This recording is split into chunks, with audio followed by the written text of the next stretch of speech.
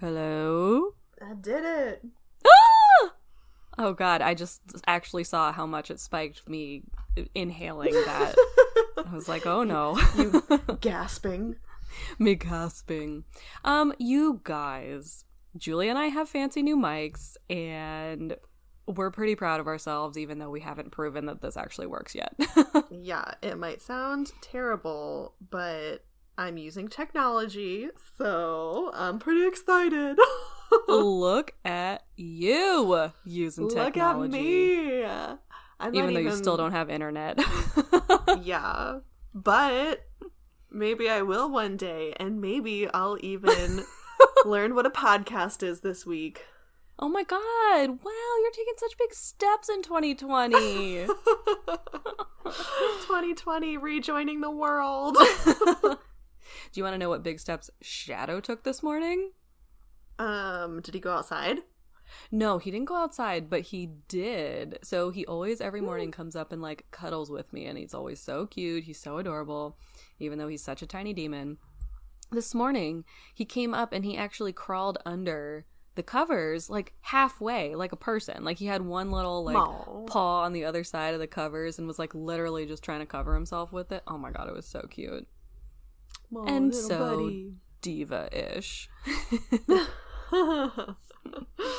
Yeah, Chuny also likes to be under the covers, but he likes to do that thing where he, like, doesn't ask permission. He just, like, comes up into my face and, like, headbutts me until I lift the covers up and he can, like, crawl down underneath.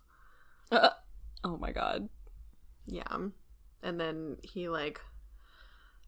if I am awake even, like, the slightest bit and am on my phone, then he won't go all the way under the covers. He'll, like, go all the way under and then turn around and then come back up right between my face and my phone. Oh my god. That's his favorite move. Cats do hate phones, and it's definitely because we pay more attention to phones than we do. Well, not, like, more, but... For sure. Yeah. It's definitely the attention. Mm-hmm. Guys, welcome to Paranormal Captivity 2.0 with fancy-ass microphones.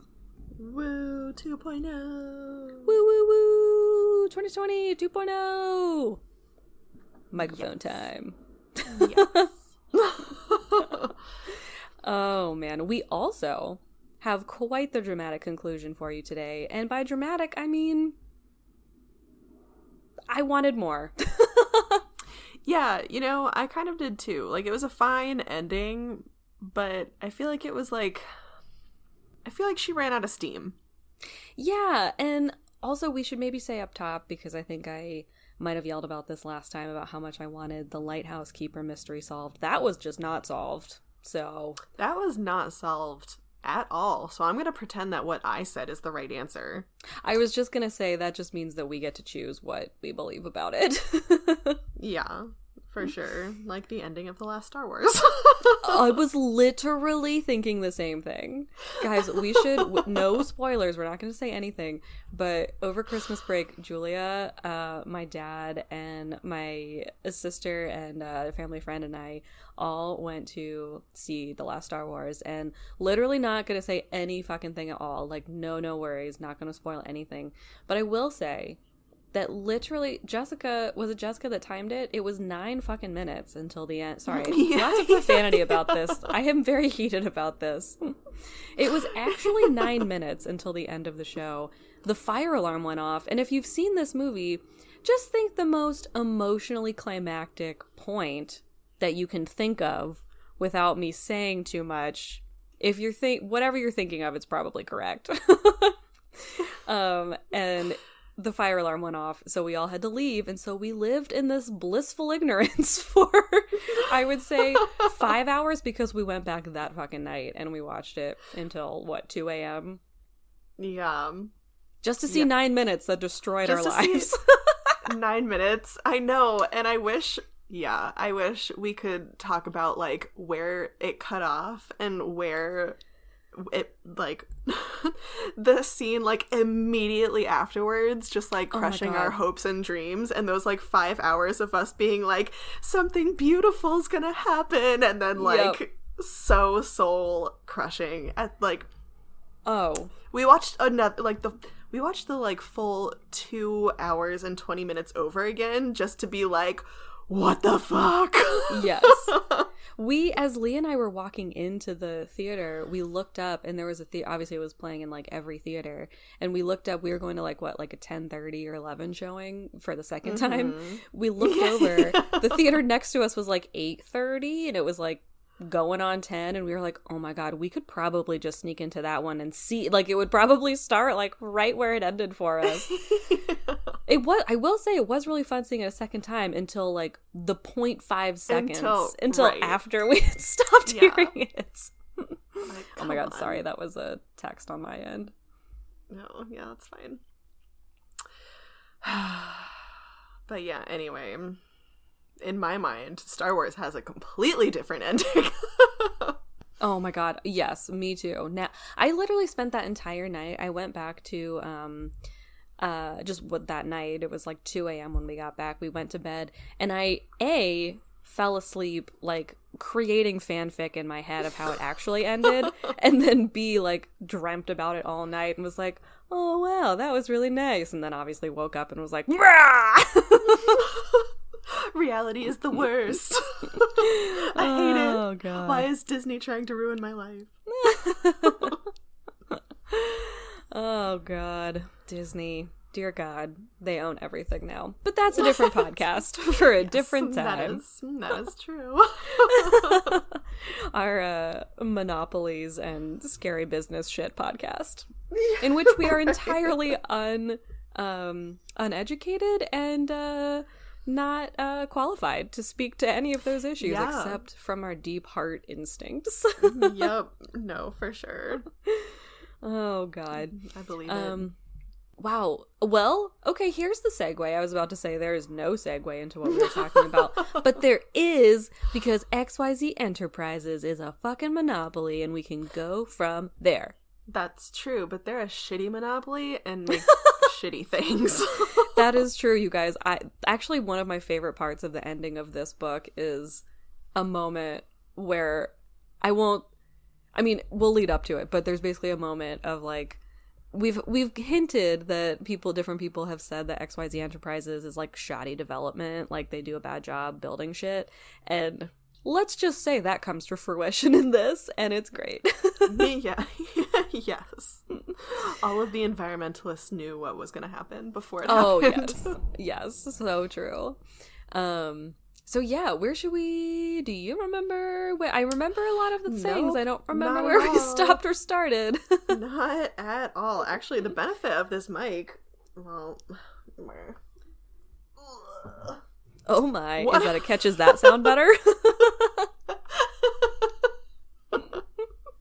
Yes. No, that was me turning around to put my teacup down because I'm facing the back of the couch. Oh yeah, I'm not sure, did that part get in here or not? We discovered that Julia has to face a very specific... Yeah, I have to be, like, all up in the mic for it to catch my voice well, and I don't really have a living room set up, so my futon, because I don't even have a couch, my futon is, like, way higher than my coffee table, and so my mic was gonna be, like, 2 feet below my mouth, but then I was like, oh, I'll just put it on the back of the futon, but now I have to be facing the back of the futon. Which is totally fine and worth it all for you.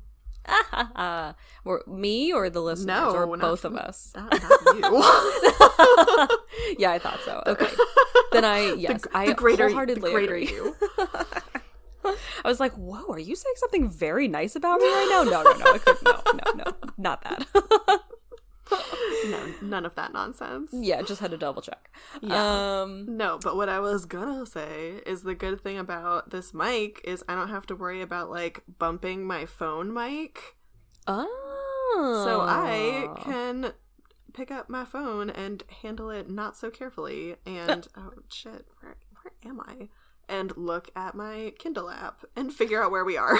Oh, thank God, because we do need that. We need the guidance of your Kindle app. Yes. I feel like I do kind of remember. If I really think hard enough, if I really put some effort into this, I feel like I could, because I read it all in one sitting. I read it all pretty fast. What was it? And it was one of those things where it was like right after, it really did pick up like immediately after the end of the last chapter that we read. It wasn't like a, the next day Quillerin was having breakfast. It was like, ba-bam. So we actually pick up, let me see where we, let me see where we ended off. He was talking to, what's her name? The island, Harriet. Oh, Harriet, yeah. Yeah, so he was talking to her, and she was like, I think I know who did it. Yes. All of it. Right. Dun, dun, dun. Dun, dun, dun. And spoiler alert, she doesn't actually say. She never right does. Here. No. But we do get a solution of some sorts. Yes, we do. But the next day, it picks up with Quillerin playing dominoes with Coco and Yum Yum. Well, I guess just Coco. Oh, okay. So we get a lot of fun words. Oh, so I don't know if we want to go through all of these words. Quillerin makes all of the wrong words like he normally does. Like so Coco is giving like all the right clues and like all the right letters, but Quillerin in his infinite wisdom is like putting them together wrong. So he's coming up with words like lice and bald and like fake, which like make no sense. Yeah, it is kind of interesting that like, because he keeps getting words like lake or leak and like things that could, like, you kind of look at it and you're like, yeah, okay, maybe. And then, yeah, spoiler alert, we get to the end and it was like Quillerin came up with all the wrong words and like they were, spelled out this other way. And so, yeah, I guess we don't have to go through the words because they are literally all wrong. Yes. But we will go through, like, we'll let you know at the end, if we remember, hopefully, what the actual words are, because I thought this was one of the, especially at the end when Quillerin does go through all of what he, like, realizes that Coco was spelling, like, this is one of the closest to, like, oh, this cat is a fucking, like, demon, witch, warlock style omniscient presence, because we've had some like tingling of like, okay, yeah, there's no way this cat would know this, but like maybe this way or that way or whatever. But like, oh my god, these words, it's like, no, there's no way he would know unless he was actually a god. Yeah, for sure. Also, Chuny is meowing in his sleep, and it's very cute. Oh, Chuny! Is Chuny trying to tell us something? Maybe. His teeth are like very out right now, and he's doing that little like, when they sit at the window and like chatter at the birds. Oh yeah. Oh. He's like dead asleep and just like chattering. He's killing some birds in his dreams. He's killing some bird in his dreams. Oh, buddy. That's so funny. His teeth are out of control. I know. I just need it said. Julia sent me a picture the other day. Did I post it? I can't remember. I'll double check, and if not, I'll post it. Where his teeth are just, oh my god, just out of his face. They're just everywhere. I think it's because he just has some prehistoric genes in there, not because he's inbred. You think he's a dinosaur? He might be like a little saber tooth. Oh, a saber tooth! Yeah. Oh, that's really cute. Yeah, let's think of that instead of inbreeding. maybe he's just, like got some, remnants of the olden days. Yeah. Mer. Aw, little guy. Little guy. So the next part of this book is very exciting because we learn Quilloran's real name. Oh my fucking god. Yeah, I was like, excuse? We haven't heard this before? What's happening? Yeah, like, what? And, you know, I kind of feel like Lillian Jackson I mean, she could have mentioned this in other books too, I don't know, but I feel like she did this just because she wanted him to be a certain number. Yes, 100% correct. I thought the same exact thing. I was like, this is a plot device, and you just changed your main character of like 30 plus books entire name to fit this to have this one little plot device happen. Yeah, right? Oh so my god. apparently Quilloran's real name is Merlin. Guys, his name is fucking Merlin. We are not making this up. I just brought the mic closer to my face to scream into it, so hopefully that isn't alarming to anyone. Yeah, apparently Quilloran is like a totally made up name that he like pulled out of his ass because he was like, I don't know, I didn't like Merlin. Which his middle name is still James. Like, he kept his middle name as James. Not to throw shade on people who, you know, come up with great creative names for themselves. We just like making fun of Quilloran, particularly because he gives people such shit about that W. He always is like, you'll notice there's a W instead of a U. It's like, yeah, you put the W there himself. Now. Yeah, we know that now. Oh my god. Oh, so basically what ends up happening is that, so last time we told you guys about the cat numerology that we're going to learn immediately. I already learned it and did both of our names. I'm dead. I tried to scream and then nothing came out. I am so excited. Whoa. Do you want to do that at the end as like a surprise, or do you want to do that now? What do you want to do? Can we talk about cat numerology for the rest of our lives? Yeah, duh, absolutely. Well, first you should explain what it is, because it's not going to make any sense. No, that is true. Okay, so last episode... Not really also cat numerology, it's just numerology. Julia, it is cat numerology, and I will hear no different. All right, keep going. Oh my god. So, our local rich neighbor in this book, sorry, not in real life. I don't live near rich people. So the woman who Quilloran saved from a snake bite, her name is Elizabeth, and she is part of a very wealthy family in the Grand Island Club. And so her family has been going to Pear Island for years and years, and Quilloran, you know, went to that tea with them, and it was a whole little debacle. But one of the big things that came out of it is that Elizabeth drove him home, and while she was meeting the cats, she was like, oh, hey, by the way, I do numerology, and if you give me all of your full names, like your full name and both of the cats' full names, I will do a little reading for you, and I'll give it to you next time I see you. And so that's kind of the background of this.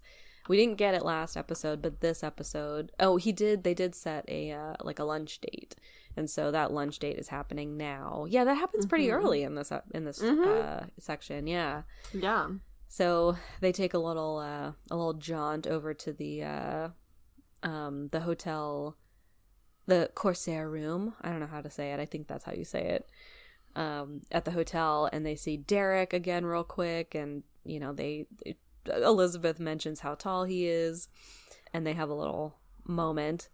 But then they have lunch, and Elizabeth gives Quilloran, kind of starts to give Quilloran her reading on their names. But she first asks him if what he gave her is his actual, like, full birth name, like if he changed his name at all. And he says, yes, I actually did change my name, and casually lets slip that his real name was Merlin James. Yeah. Oh, man. Quite the bombshell. Quite the bombshell. So from the beginning, and so, yeah, that's why we're kind of saying, like, we feel like Lillian Jackson Brown just wanted this little back and forth. It's not even really a plot point. It's literally just a point of conversation that feels a little forced, I would say, because she... Yeah, but I will say from this, like, if Lillian Jackson Braun was not into numerology herself, she could have just been like, oh yeah, Quillen's this. Like, like his, Quillen McIntosh James McIntosh Quillen, sorry, adds up to, what was it, a 4? Like, if Lillian Jackson Braun wasn't into numerology herself, she could have just been like, oh yeah, 4 is right. That's, like, exactly. And then she wouldn't have had to go into the whole, like, name change thing. Oh, I see what you're saying. But I feel like this is, like, an actual thing that Lillian Jackson Braun is probably into. And so she added up all of their names and was like, oh, Quillen's not a 4. I need to make a new name for him that's a 5. Oh, that's interesting. Okay, I actually like that a lot better because that does make a lot more sense that, like, maybe she didn't initially think of it, but then when she finally did, she was like, oh, fuck, I need to make this, like, I need to fix this. Oh, interesting. That's really funny. And, like, that's really fun because, yeah, LJB would be into numerology, and I love it. Yeah.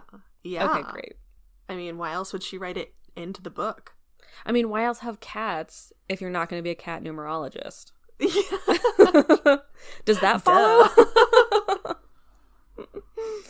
Oh god. So yeah, so basically the property, so it kind of works in the sense of like a Myers-Briggs or even like I guess probably more like an astrology sign of like, if you're Pisces, you react this way or you are like this, or because it's the same for each number. So she adds up all of it's kind of a couple step process. It's like every letter is a number, but then it starts over at like L or something like that. So it starts over at J. Oh my god, well I was close. You were close.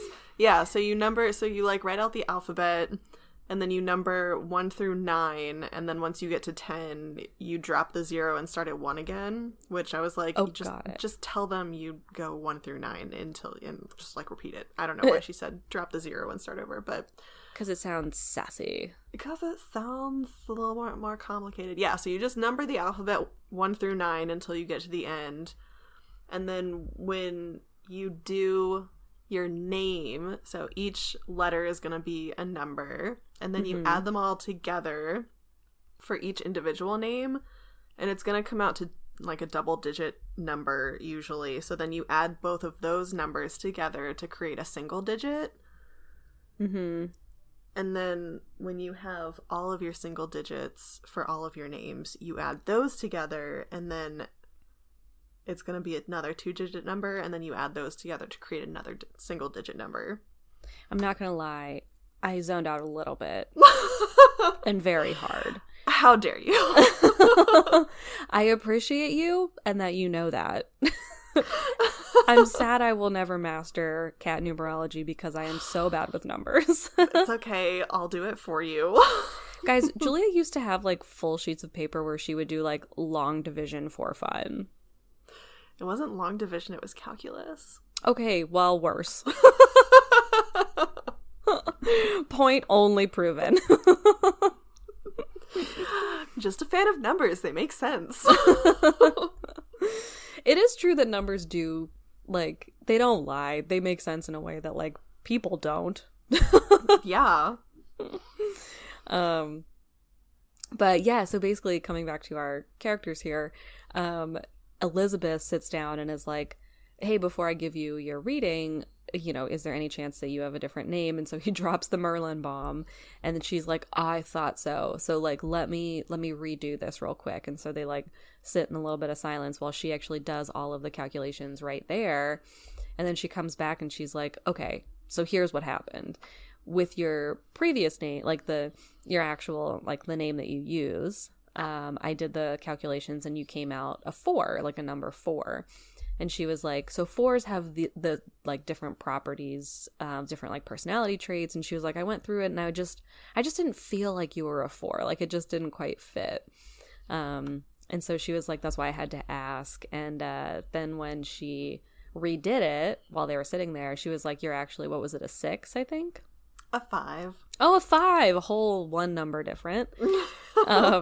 But apparently that does make a big difference because those, character traits are vastly different in the same way that, like, what is it? Scorpio and you know, Aquarius are different, you know, like different signs. So 5 is, she was like, you already felt like a 5 to me, and that was why I just had to ask, just to see.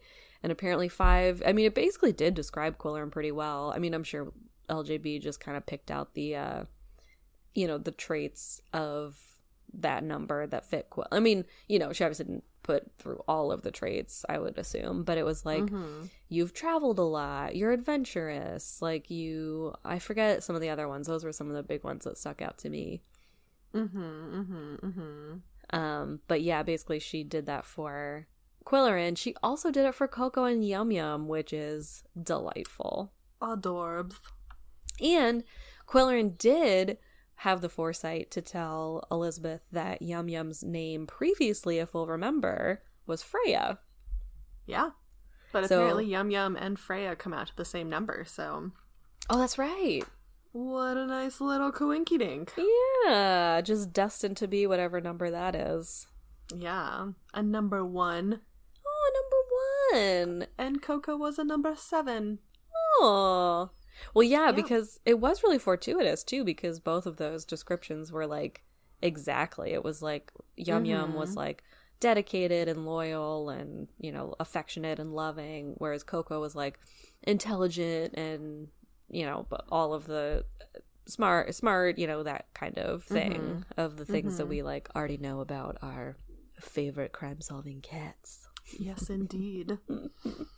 So that was super fun. Also, not a part of the mystery plot at all.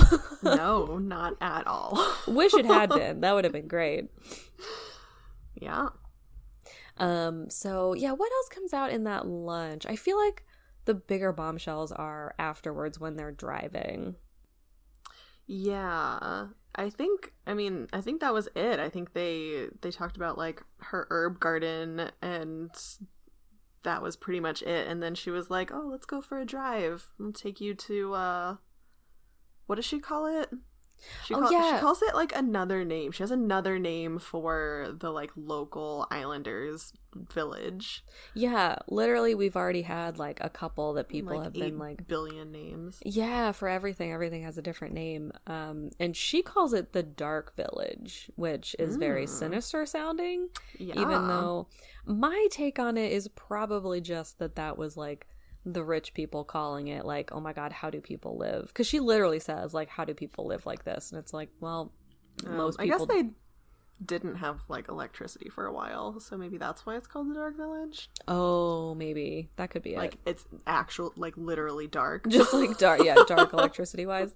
I mean, yeah, that could make sense. Yeah, because she does say that at one point.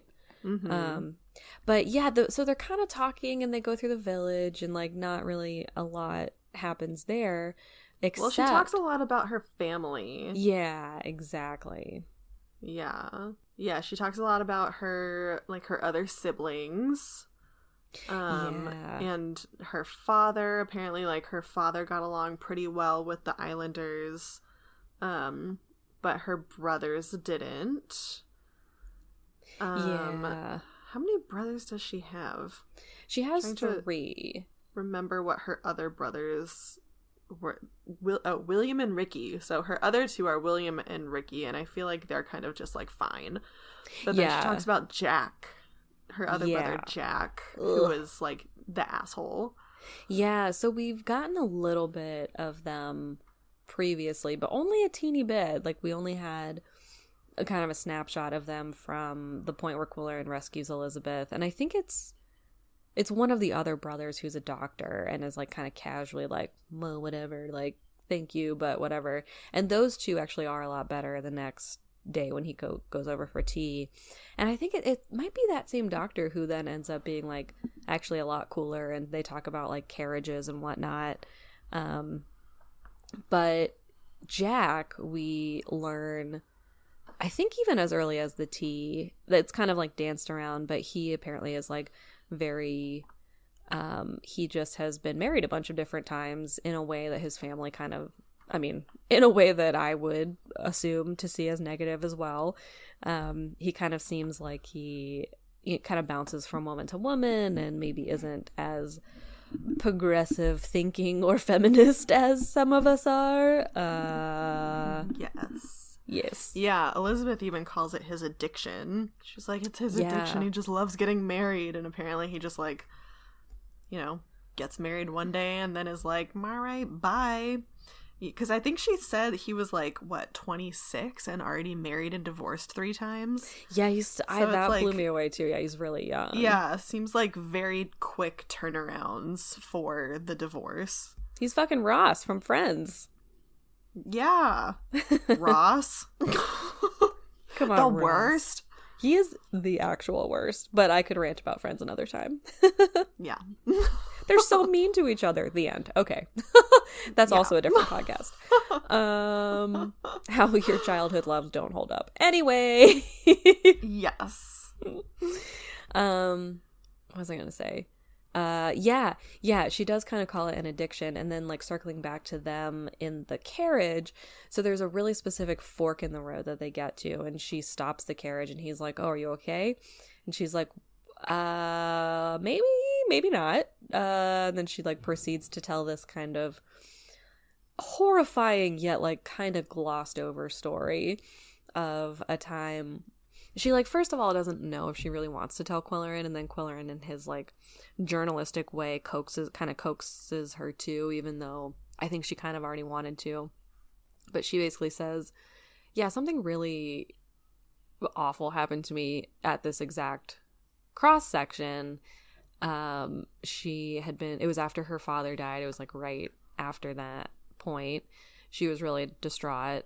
She and her father had taken those carriage rides often through the town.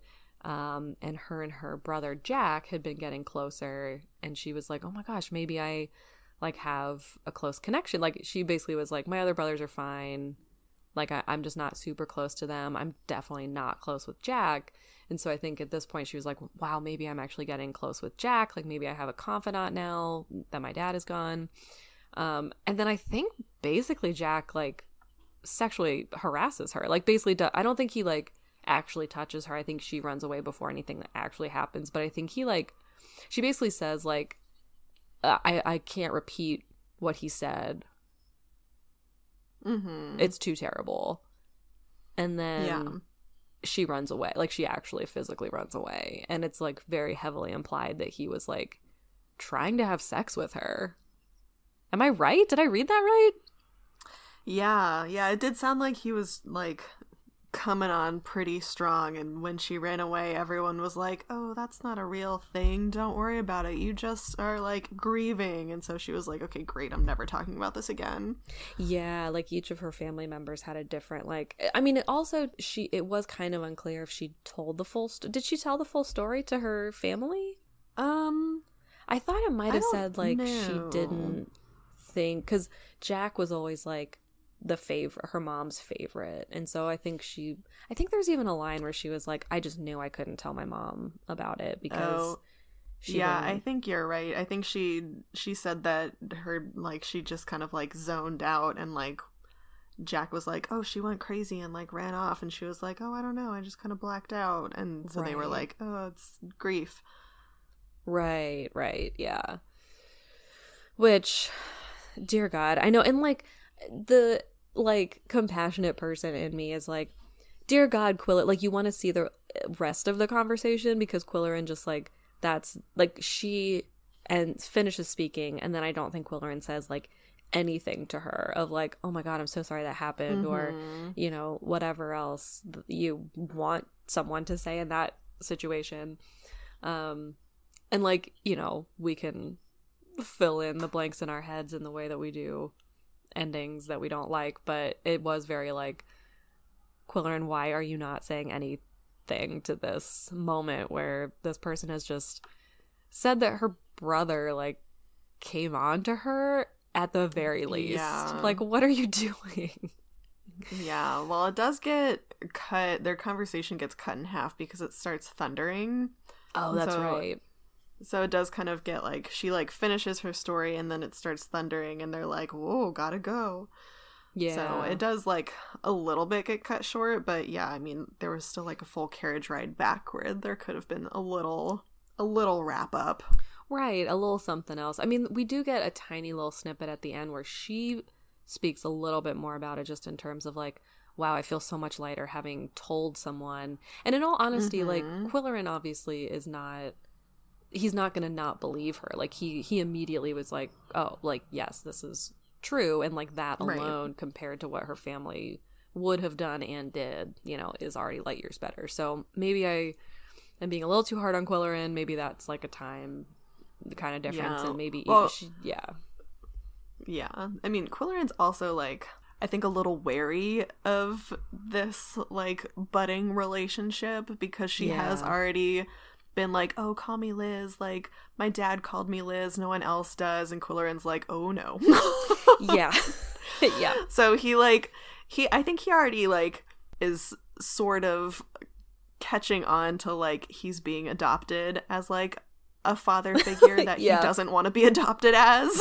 Yeah, which he like spends every single moment of every book being like, I don't want children, I'm barely pretending to be, and like, telling I don't even want to get married to Polly. Yeah, exactly. Who is like the greatest person in my life, and I don't even want a commitment to that. Right.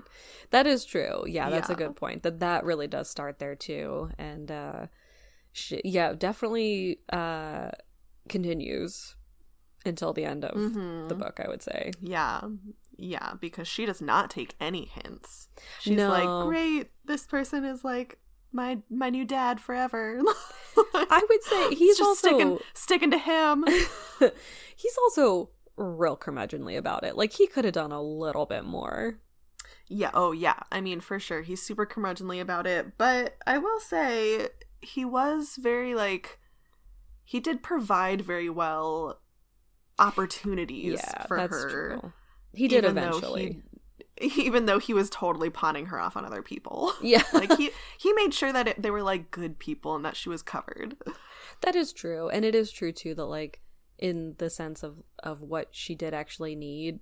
Spoiler, this is not really a spoiler. Basically, by the end, she has decided that she wants to move to Moose County. And even though, basically, I think what we're going back and forth between is that leading up to that, Quillerin is doing everything he can to convince her to move anywhere else, which I think that part is a dick move. But then you're right, once they get to Pickaxe, he is very, like, to be fair, he's not the person that's gonna, like, help her set up her, you know, apartment at the, like, the little apartment complex. So he does find the right people. He calls Fran Brody, basically.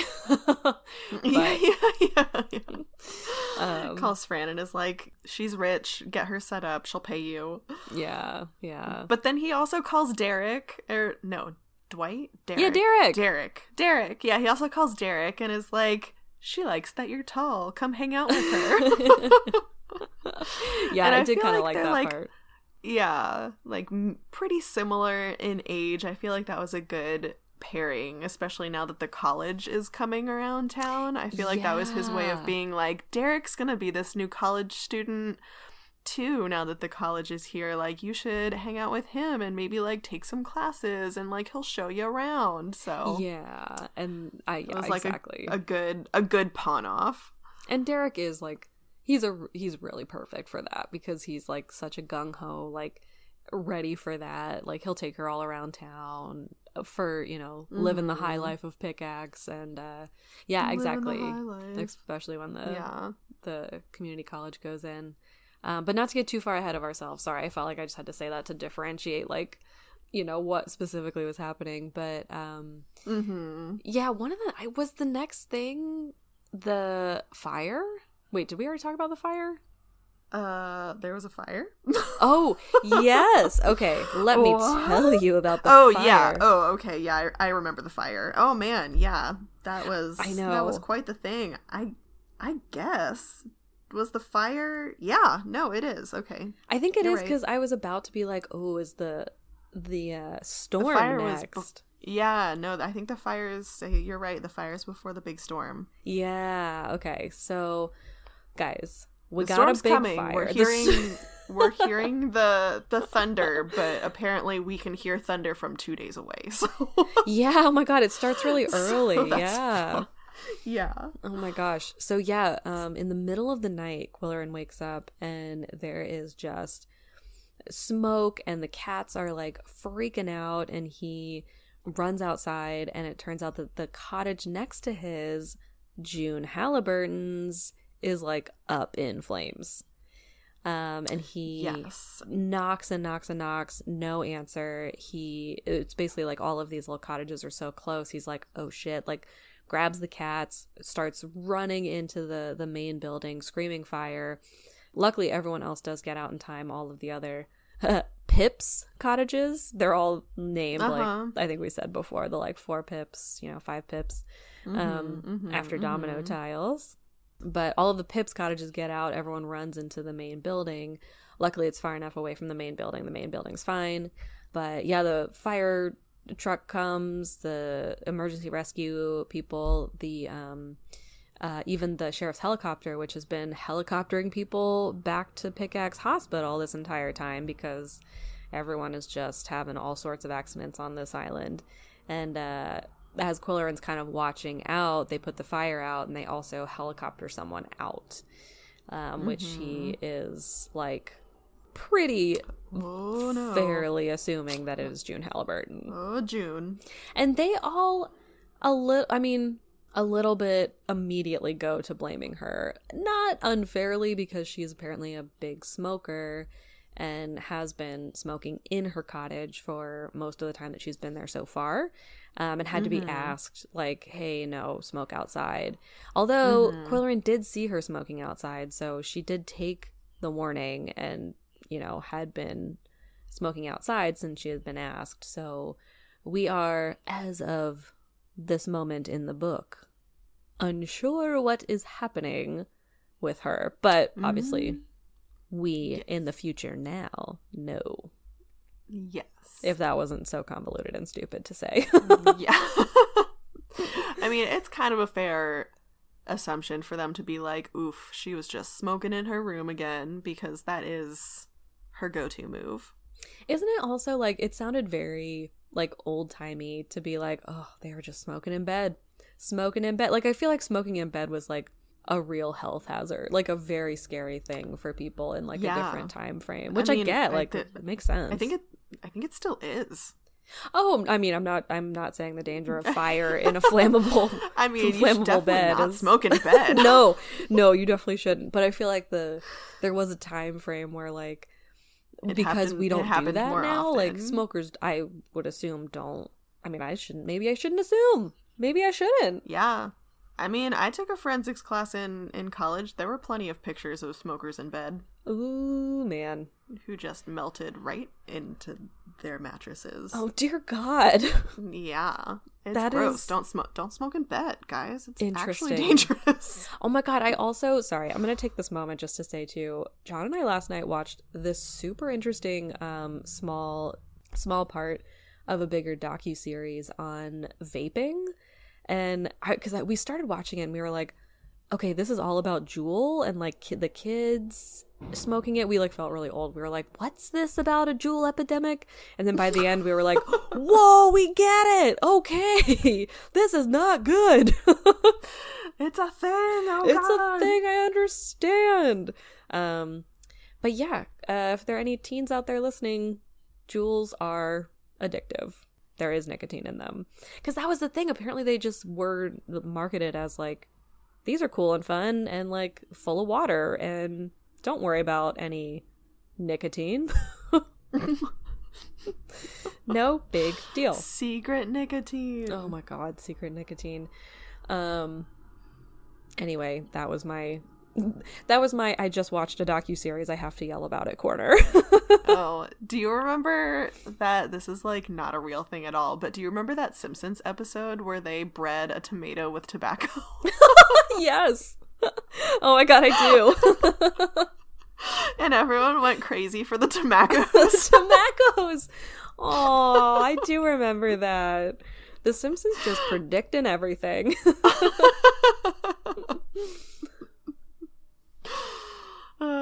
Yeah. Oh my anyway. God.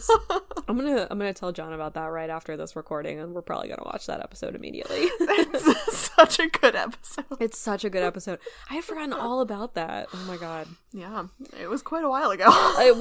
Well, Yes. I actually also, as a small rant corner, sorry, we're getting pretty off topic here, but I also feel like I have to say, John and I also recently have been watching newer episodes of The Simpsons where, like... Oh, yeah? Yeah, we realized that, like... So we always watch Simpsons, like, all the time anyway, but we, you know, had gotten to a point where we were rewatching a lot of older seasons that we had already watched a lot, and it kind of just started happening that we were like, oh, let's just see about the new seasons. And, like, it just felt like everyone for so long was like, oh my god, they're so stupid, they're so terrible, like, it's not even worth it, like, don't watch it. But I have been having such a good time watching newer Simpsons episodes. They're really good. Like, I actually really like them. And it's, like, so fun to be able to watch it as, like, an adult, being like, you know, understanding all of the cultural references and, like, oh yeah, which obviously were always there. I just, like, didn't really fully get anything except if, like, Britney Spears was actually voicing something, you know, like, as a kid. Right, yeah. There's just so much more that you, like, get, and, like, I think it's still really funny. So that's my other rant corner. That so plug for Simpsons. Yeah, if my entire life isn't already a plug for Simpsons, then this is it. Yeah. This is so petty, but I don't like their new intro. It's the same exact intro, but Homer gets hit by the car instead of screaming and running away, and it really throws me off. Julia, I cannot believe that is exactly the point that you're making, because I literally, every time I do like the new intro, that's the only point that I don't like, and I say it every single time. Yeah. It was so much because better when he his screamed. don't is supposed to be followed by a scream. Exactly, the scream is the funniest part. His, like, wah! And, like, run away. All right, well, we are clearly right and everyone else is wrong. And yeah. Oh my god. Simpsons, if you're listening, bring back the scream. Bring back our Homer scream. Not like it isn't in, like, every episode. Yeah, but it should be in every intro. Oh my god, yeah. Oh god, do we even know how to get back to where we were before? Nope. Oh god. Oh. Yeah, don't smoke in bed, guys. Oh yeah, smoking in bed. Okay, don't smoke in bed. No.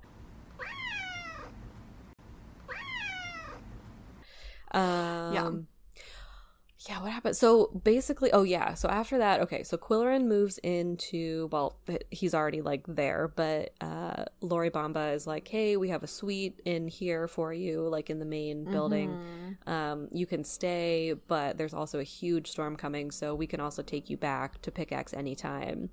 And Quillerin, even as the storm is, like, approaching and everyone's leaving, and I don't know that it goes so far as to say that there are evacuation orders, but, like, the resort is starting to, like, evacuate everyone, all of their guests, all their staff. Even they're sending their staff home, and Quillerin decides to stay. So that is a choice that he has made. But he does move into the main building of the Domino hotel, or the Domino Inn. And he has apparently a suite that is more to his liking.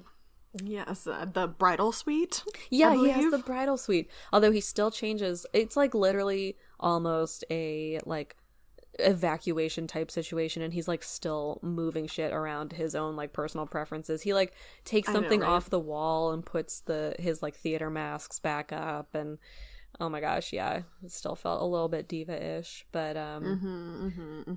so him and the cats are basically, I think at this point they're the only ones left, because that next morning I think everyone leaves. Yeah, no, I think you're right, because there was no one else there aside from him and, spoiler alert, Elizabeth. Oh my god, yeah. When the big storm hits, and the Bombas take, like, their kids and I think even their cats maybe over to the mainland, so, like, everyone's gone. Yeah, it's the cats too, because remember at one point Lori is like, Nick took the cats home so Coco and Yum Yum can have run of the whole place, and Quillerin says, I'm gonna leave them in the room for now, but then later we get a really cute little scene of the cats cuddling up during the storm. Yeah. But before that, we get the answer to why the cats don't like the meatloaf, which Oh, is yeah. not at all horrifying. No, and also, yet again, It's not a totally part of the normal. mystery. Not a part of the mystery, but I will say I was relieved Yes. that it was not because they were eating cat meat.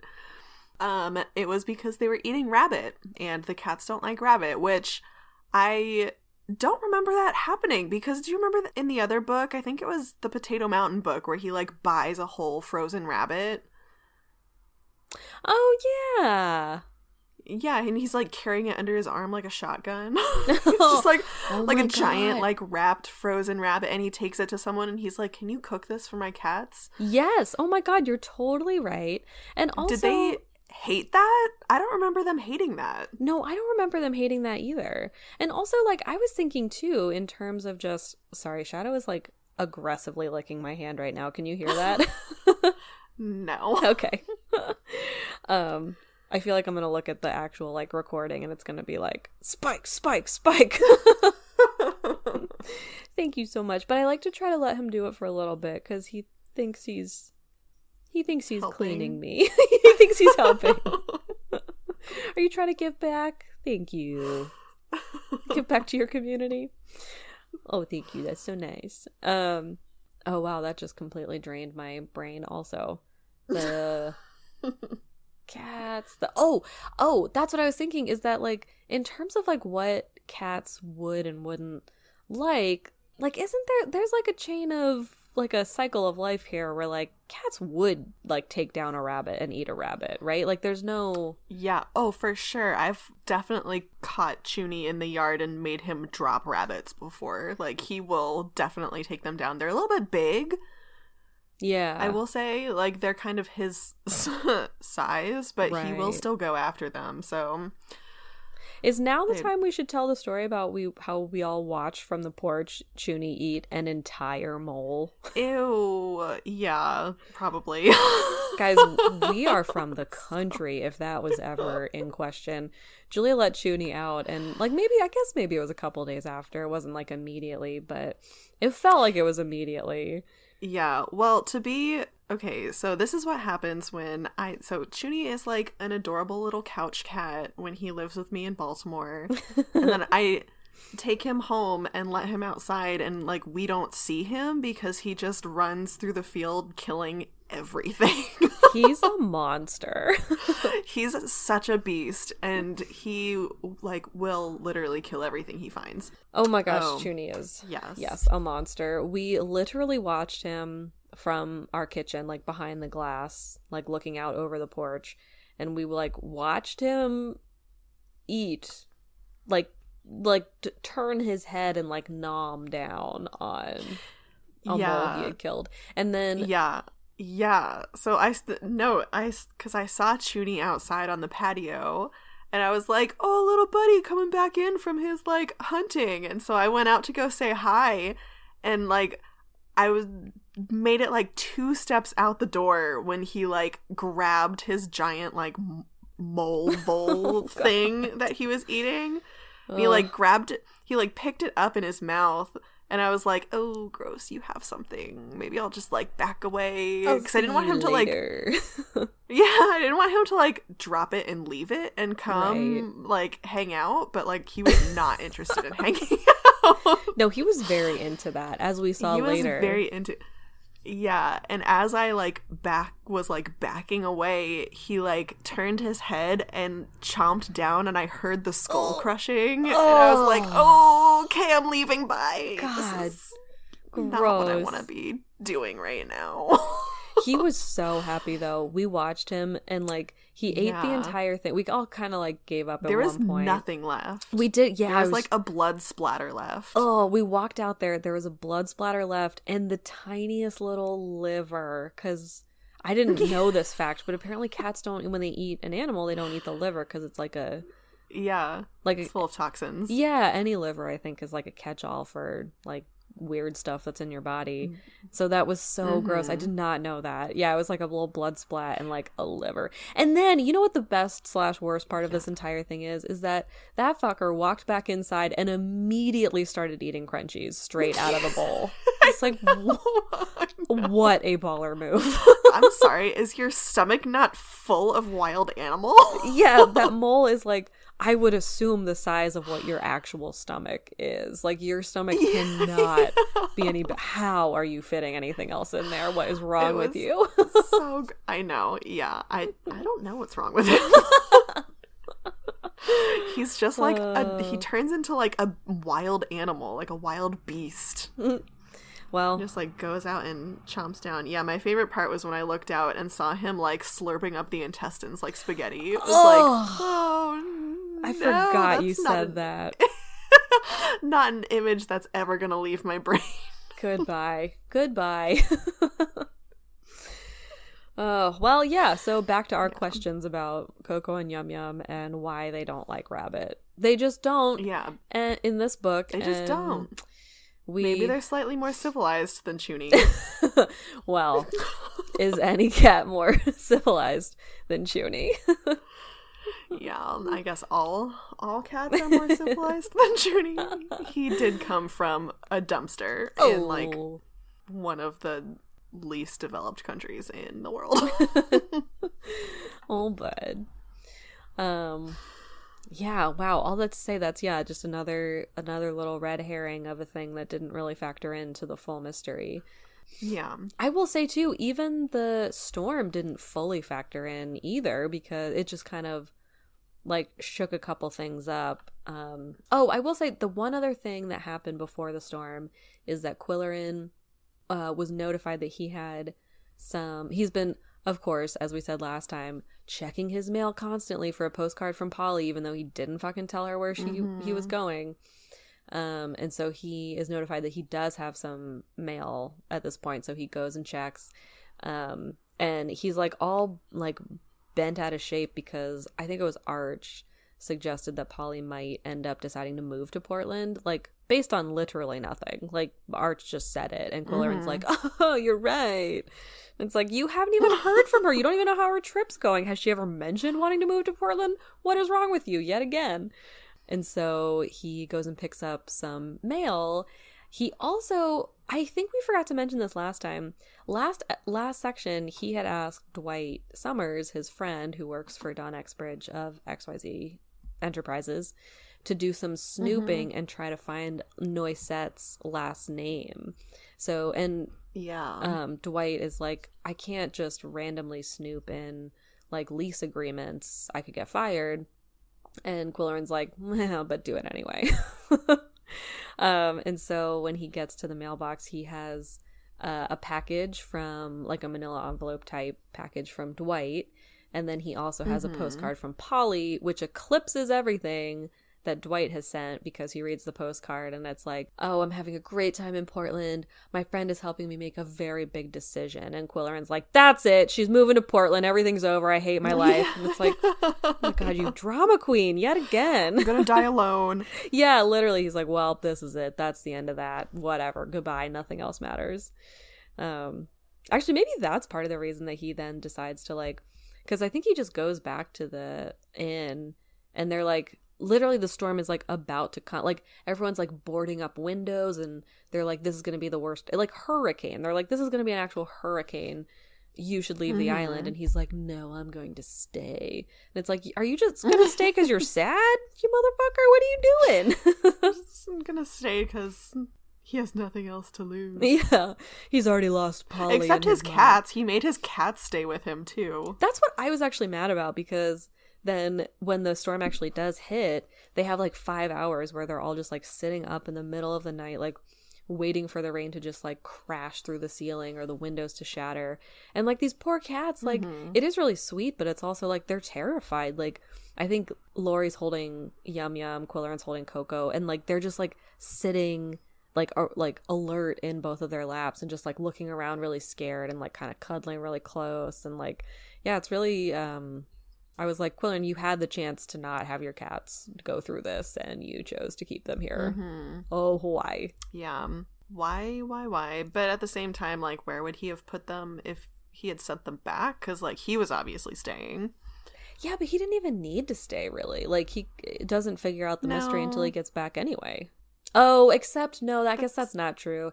He starts to have the conversation with so Elizabeth, Yeah. that's right. This other thread that happens. So Elizabeth shows up. So the storm Mm-hmm. turns into the perfect cover for Elizabeth to break from her family. So her mom is like super controlling, has never let her, do anything on her own. As they're the like fancy family, for lack of a better term, is leaving. They're kind of evacuating before the storm hits. Elizabeth is like, I'm not going with you. In fact, I'm going to this inn that you think is gross. And so she just shows up on the Domino Inn doorstep, and she's the only other guest there because everyone else has left, and it's really stressing Lori out because Lori's like, I don't have any food left. Like, I don't want to cook for people. We just had like one of our cottages burned down, and now like a hurricane is gonna hit, and Yeah. so Poor she's, Lori. I know, She's Lori's like, I can't take care of anyone else. yeah, Lori's like really stressed. Literally sent her kids away so that like they would be safe, and is like, oh, now we have someone else to like look out for. But it is good, Yeah. like that was. Although to be completely fair to Elizabeth, she's like, I don't care. I just want to be away from my family. Truly, I know. So she's like being very easy as a guest for like, Yes. especially for a rich person. No, so true. She does not have like any of the like stereotypical like rich kid qualities. No, that's so true. Yeah, and she says nothing. Like it's only in Quilleren's head of like what she, the burden that she is, or anything that she thinks about the Domino Inn. Because you're right, the whole time is like, and it is great timing too. Like that's such a good like way to break from your family too. Like if you're having that kind of issue, like it was some kind of emergency, they had to leave. They had something else to think about, and she was like, haha, bait and switch, I'm gonna go this way. So she's really happy, yeah. And she does also, to her credit, like for the most part, stay out of Quilleren's hair. She comes to him for like a few things that she needs, and at one point she comes in because she can't light her lamp, which Quillerin does like in his head give her shit about, but then it turns out that like everything on the island is damp now because it's a fucking hurricane, and so he's like, oh, the matches are damp. Like none of us can light lamps. Yeah, everyone's matches are damp. Yeah. And so it's at that point that she mentions that the theater mask that Quillerin has looks like her brother Jack, and B mentions that she has yet another little piece of information regarding her family. I'm not sure she specifically says who, but she starts to... Well, she first mentions that we skipped a whole part about June dying in that fire. Oh, god damn it. Yeah. Ugh, June died. So we June died in the fire. Yeah. She was airlifted out and then I think declared dead like on arrival at the hospital. Yeah. I can't remember the timeline of it, but we find that out like the next day or something, and there wasn't like a huge fuss made out of it, but that was a thing that happened. Yes, I forgot about that. Yes. Yeah, so one of the first things that Elizabeth says about that was like, oh, I like it's so sad, like I knew her my whole life, like she was from the island, her original name was June Kale. Yeah. And Quillerin was like, oh wait what, like Yeah. I thought she was June Halliburton from the mainland. And Elizabeth was like, oh no, yeah, she was definitely an islander. Yeah. So and like that's a little piece of information that we pick up, yeah, which is important. That actually felt like one of the bigger like bombshells of this. Like everything else kind of fell into place a little bit, or just like didn't connect at all to the mystery, but that was like, I felt like that was a really well placed, like whoa. Yeah. And so Elizabeth starts to tell Quillerin that, right, she talks about June a little bit, and then she also starts to say, I at one point overheard a strange conversation, and I think, does she say who it's between, or she just says like, oh, I have some information, like I'm maybe gonna tell you this story, and then they immediately get interrupted, the storm starts happening, and then it's not till they get back that he's like kind of forces her to tell him the rest of the story. Yeah, I think that they finish the conversation after the storm though. Oh, yes. No, they do. Yeah, because it's in the car Yeah. after he picks up Polly, which I think he made some terrible choices about how he picked up and dropped off Polly. Oh, for sure. Made some real bad mistakes. Oh my god. I mean, not real bad, just pretty dumb, thoughtless mistakes. Yes, but very dumb. Anyway, we'll get there. Yeah, we'll get there. Actually, we're almost there because the next thing is that I think it's just the next day, right? That they kind of decide, like, Elizabeth has been like, no, I'm coming to Pickaxe with you. I'm leaving on Friday. And then it's like all of a sudden Friday. And then they are starting to leave. I think it's here that we find out that literally the entire resort has been destroyed because of shoddy workmanship. Yeah. Which I love. Because of shoddy workmanship. I know. It was... I felt like it was such a, like, moment of redemption for Nick and Lori because they were like, our hotel's ugly, but you didn't see it like a damn thing fall down on our property. Yeah, exactly. No, it's so true. They were like, and it was kind of the thing too of like, you hear the news report of how much was destroyed of the resort, and then as like a casual ending it was like, and there was like minimal damage to, like, they didn't use, I don't think they even used any name, but they were like structures that have been native to the island for a while, and it's like, oh yeah, because these people know how to live there and they're fine, and like it was similar. It's like, yeah, it's like anything that's survived previous storms continue to survive. Yes, anyone who was stupid enough like, to build shit without like consulting someone who has lived on this island. Anything new is completely leveled, and everyone just get off the island. Yeah, so like, everyone just leave and don't come back. Because it wasn't even just, it was the resort and it was the boardwalk. Like it was everything. It was like, yeah, everything. Yeah. So then, yeah, so they go back to the mainland. We get like a chapter of them like Tetrising everyone's luggage and the cats into Nick Bomba's car, and then, or Nick Bomba's boat, and then Quilleran's car. And then Quilleran has timed this so poorly that he is going directly from and he has known for days that Elizabeth is going to be hitching a ride with him. He's known for that long, doesn't make any plans. He should have just dropped her off at like Fran Brody's or someone's, or even his place before. I know. Well, I think he's been trying to convince her to not come to Pickaxe. And so I think he was like just ignoring that it was happening. Yeah, that is kind of true. Yeah, he for sure should have planned this so that Elizabeth was, well, he should have planned it so that he had time to go home first, because he didn't even drop off his luggage. And so he picks up Polly.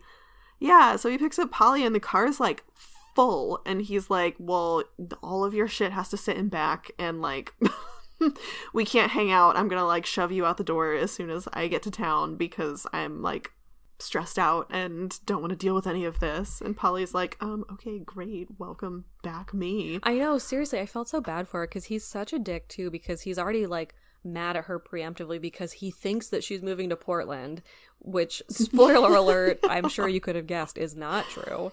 Yeah. Oh my god. And then on top of that, we already know, like, as much as we've like gone back and forth about what we think about like the character trait that Polly is jealous, she's been described as this for so long. Quilleran knows this, so like he like puts her in the situation of walking into this car and being like, oh, hi, hello. Literally, I think this girl is like, Elizabeth is like maybe, 19? She's really young. Yeah, she's like in her 20s. She's got to be in her 20s though, because I feel like she's taken college classes before. I think she's like on the young side of that though, because at one point, the young side of college. Yeah, because at one point she was like, oh, when I was 16, like only a few years ago or something like that. Like that's how I was like, oh, I think she's only like 19. Well, either way, Polly obviously is put in a terrible position and comes into this as like, okay, my luggage doesn't even fit. You're just dropping me off and running, and like this person is still in the car. And then Quilleran lies about it. He's like, oh, this is Fran's friend. Don't worry about it. Oh my Which God. is like, I mean, Polly wouldn't know he's lying, but like, she's intuitive and can suspect. Right, and like that's gonna come out later too. Like she's gonna be casually talking to Fran or Elizabeth, who now lives in Pickaxe, and like they're gonna be like, "Oh my god, we just met," and she's gonna be like, "Hello, what?" Anyway, so Quillerin drops Polly off. He takes Elizabeth to the hotel, to the local hotel, and then he calls Fran Brody and is like, "Hey, Fran, go see her tonight, even or tomorrow morning, but like." Go see her and help her. And then Quillerin goes home, and this is where we finally start getting some answers. Yeah, I think we did have a conversation with Elizabeth in the car, though. Oh, that's right. Yeah, because he does make her tell because her. She brings, like, literally all the information. She really does. That entire conversation. Yeah. So she had overheard kind of what she had mentioned before. She had overheard a like disturbing conversation between Jack and someone else in the barn while she was like brushing her horse or like feeding her horse. I don't know. She was doing something with her horse. Yeah. And she overheard Jack arguing with Elijah. Yeah. They're like steward? What's his job title? Yeah, he was like a something. He wasn't like a butler. He wasn't like a stable hand. He was like, I think he was like a groundskeeper because he lived in that gatehouse that was like right at the beginning of the property because Quillerin had met him before. Oh, okay. Yeah. Gotcha. But he was the one, I think they pointed back to him, one of the other brothers, to be like, he taught us everything we know about like the island and fishing and carriages. That's how I know how to like, yeah. So this guy is like really, he was kind of like a, not like, I mean, obviously they had a like present father growing up, but he was sort of like an alternative father figure, I guess, like an uncle-y type figure. Yeah, he was very much like a part of the family, as much as like you can be with rich families like that. And yeah, the conversation between the two of them was apparently very wild. Yeah, and I don't remember exactly how much came out, so I don't want to like preemptively reveal things. But at some point we had a conversation where Elizabeth was saying like, oh, Jack's in between, like he just got a divorce and we think that's why he came back, but like there was, you know, rumors of him having like, you know, met someone else over in like Europe somewhere, and like we're thinking that like that might have ended too because that's why he's like here. So there was like a little bit of rumors that he was having like more marital troubles in general. And then I think in the argument that Elizabeth overheard, he was talking to Elijah about all of the like things that have been happening on the island. Yeah. Making it sound like Elijah was the cause of it, but that Jack was like the instigator. Yeah, I think the argument had started because it was right after June had died, and so I think Elijah was like, oh my god, you fucking did that, and Jack was like, oh no, like whatever, no, or like something like that. And then it kind of devolved into like, I thought it was fine when I was doing like, it almost was kind of like a full reveal of them basically just confessing to each other because they were yelling at each other, and Elizabeth overhearing and being like, what? So yeah, I think it comes out in that conversation that, right, that they had different motives because Elijah was, you know, kind of on the side of the Islanders of not wanting as much development, and Jack, I think, same. So I think they had maybe concocted this plan, but then it also involved, so the other little tidbit of information that we get, Quillerin finally opens that envelope from Dwight Summers, and that has Noisette's last name in it, which becomes very important because it is also the last name of the man who drowned back at the beginning of the book. And so there was also a little tidbit of conversation in that argument about how, like, wasn't it about like the drowning, or there was something else that like connected that somehow? Yeah, so it was about Elijah because his last name was Kale, which was June's last name when she was on the island. Right.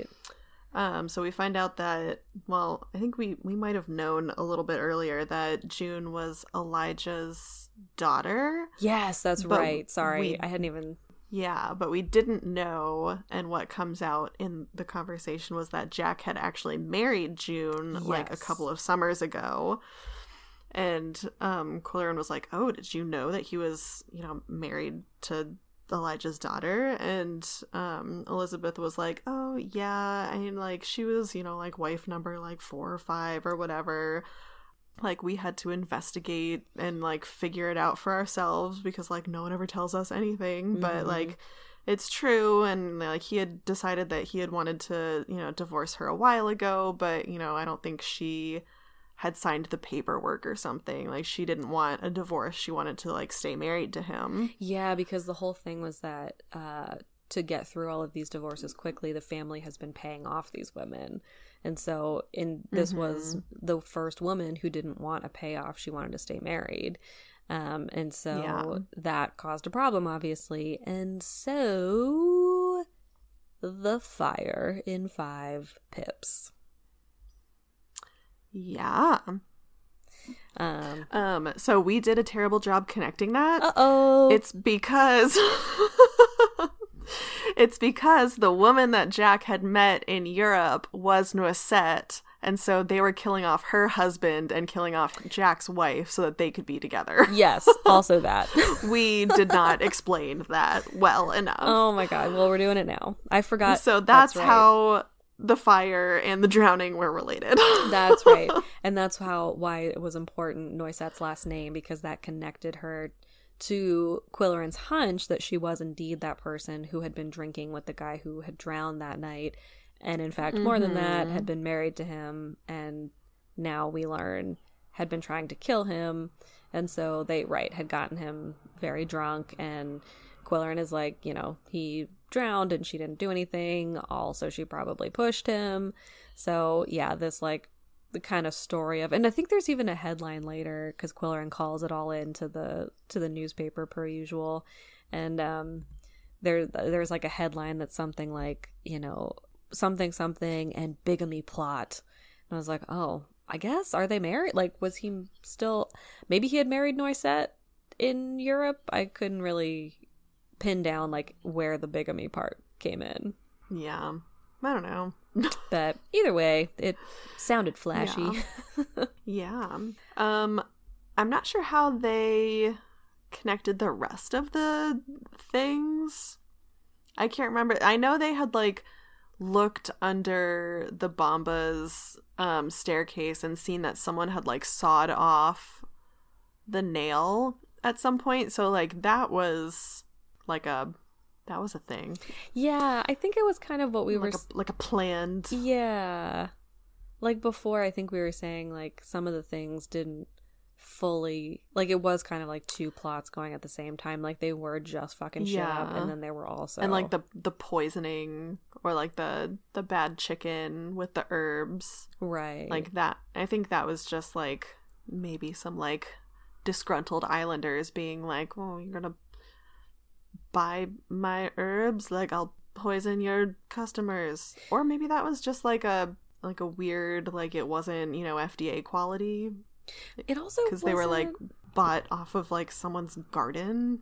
Well, it also, so I couldn't quite tell if that was like sabotage or not. Was that also the same night as the drowning? Because could it have been that like not only did they get that guy Noisette's husband super drunk, like were they trying to poison him, like basically like roofie him to the point where he would be easier to push into the pool? No, I don't think it was the same night. I think it was a different thing, and there was like another conversation that happened between Quillerin and someone talking about like the food that was allowed into the kitchen, like the ingredients, and how like the chef had gotten really excited because he was like from New Orleans, and he had gotten really excited about like the islanders growing their own like fresh herbs, and so he had been like buying them from from Islanders for a while, and then after the like food poisoning incident happened, that got shut down and they were only allowed to bring in ingredients from the mainland. Oh, that's right. Yeah. So they were thinking that that's how the food poisoning happened. It wasn't actually the chicken. It was probably like the homegrown herbs, but I don't think it was ever explained if it was like Islanders trying to sabotage the hotel or if it was just like a bad batch of herbs. Right. Yeah. No, because that's it wasn't true. like controlled in any way. Yeah, that's a good point. Well, basically that wraps it up, right? Because then he has Quillerin has Andrew Brody over and tells him kind of the whole plot, and then we don't really get any like anyone gets arrested or like we don't get any of that follow up, do we? Not really. No, I think he's just like, all right, cool, I'll look into it, thanks. We go directly into the cat wrap up, our kitty sleuth wrap up. Yes. Which was... But, well, we also get a dinner with Mildred and Arch and Polly because we have to wrap that up too. Oh, that's right. We have to solve the Polly's big decision. Polly's big decision is that she is fucking buying a house. Well, no, she's buying land. And her friend is an architect, so her friend was, like, designing her an entire house to build. She was like, yeah, I should be independent and own my own property. And Quillerin was immediately like, you can have part of mine. He literally sells it to her for $1. He's like, I'm so happy. He doesn't say it, but he's like, I'm so happy you're not moving to Portland and you're actually building a home here. Have this money. Have this money. Have this land for $1. Have this land and my money and take anything you want. Just stay in my life. Take it all. Just take it all. Does not matter. But I won't marry you. No, so. Of course not. Why would you think that? Oh my god, what a diva. Yeah, that's right. There's that, and then he starts thinking through everything that all the words that Coco spelled. Yeah, all of those were wrong, and they all basically spelled out like exactly who everyone was. Like Lake was actually Kale. Yeah. And what was the other one? One of them actually spelled out Elijah, which was like, oh, and then it goes back to the calendar ripping, which they ripped out the June month. So those were all delightful little, but yeah, like the names especially were like, oh, you guys know how to, I mean, we've known that you know how to spell, but you guys like know names of people. Yeah. Yeah. Oh my god. I think that's it. Was there anything else, like any other words that you wanted to shout out or any other kitty? I don't think so, but do you want to know what number our names spell add up to? Oh my gosh, yes. Have we gotten there yet? Yes, I think we have. All right, drum roll. So actually, both of our names add up to the same number. Oh, really? Yeah. Do you want to take a guess what number it is? Oh, I don't know. We're not a 5. We're not a 5. Are we a 4? That would be really funny. We are not a 4. Actually, it's very lucky that we got this number because it is one of the 3 numbers that is described in this book. Really? So I didn't have to look anything up. What are we? We are a 7, just like Coco. Oh, no way, really? Yeah. Oh my god, so what are we? Are we intelligent and smart and... Oh man, you're gonna have to make me go back. Well, yeah, we need to know. Oh, Bobo. All right. I'm going back. This was like way at the beginning. Okay. All right. Oh, okay. Here we go. Ready. Ready. Okay, so 7 is aristocratic. Ooh. Scientific. Mentally keen, but rather secretive. Oh my god, I love every single thing about that. Mentally keen. Yeah, but literally none of them describe me. I mean, I'm definitely thinking more in terms of like, I want that to describe me. I'm pretty sure it doesn't, but I love it. Oh my god, can we do our cats' names for next time? Yeah. Yes. Oh, Chuny, no. Oh no, Chuny, what am I gonna do with him? His He has so many names. I know oh shit, he does have so many names. I was maybe I'll do Cat Stevens. I was thinking more the first letter in his name isn't in the English alphabet. Oh, that too. Oh yeah. Oh my gosh. Well, guys, thanks so much for listening to our dramatic yet cozy and not always super dramatic conclusion to The Cat Who Came to Breakfast. Yes, we love you all. Find us on our social medias, and yeah, if you have a minute, send us a little iTunesy review, and yeah, hopefully this audio comes out good. I'm gonna go ahead and hit stop. How about you, Jules? Oh shit, I gotta do something. Okay. Yes. Yeah, okay, stop.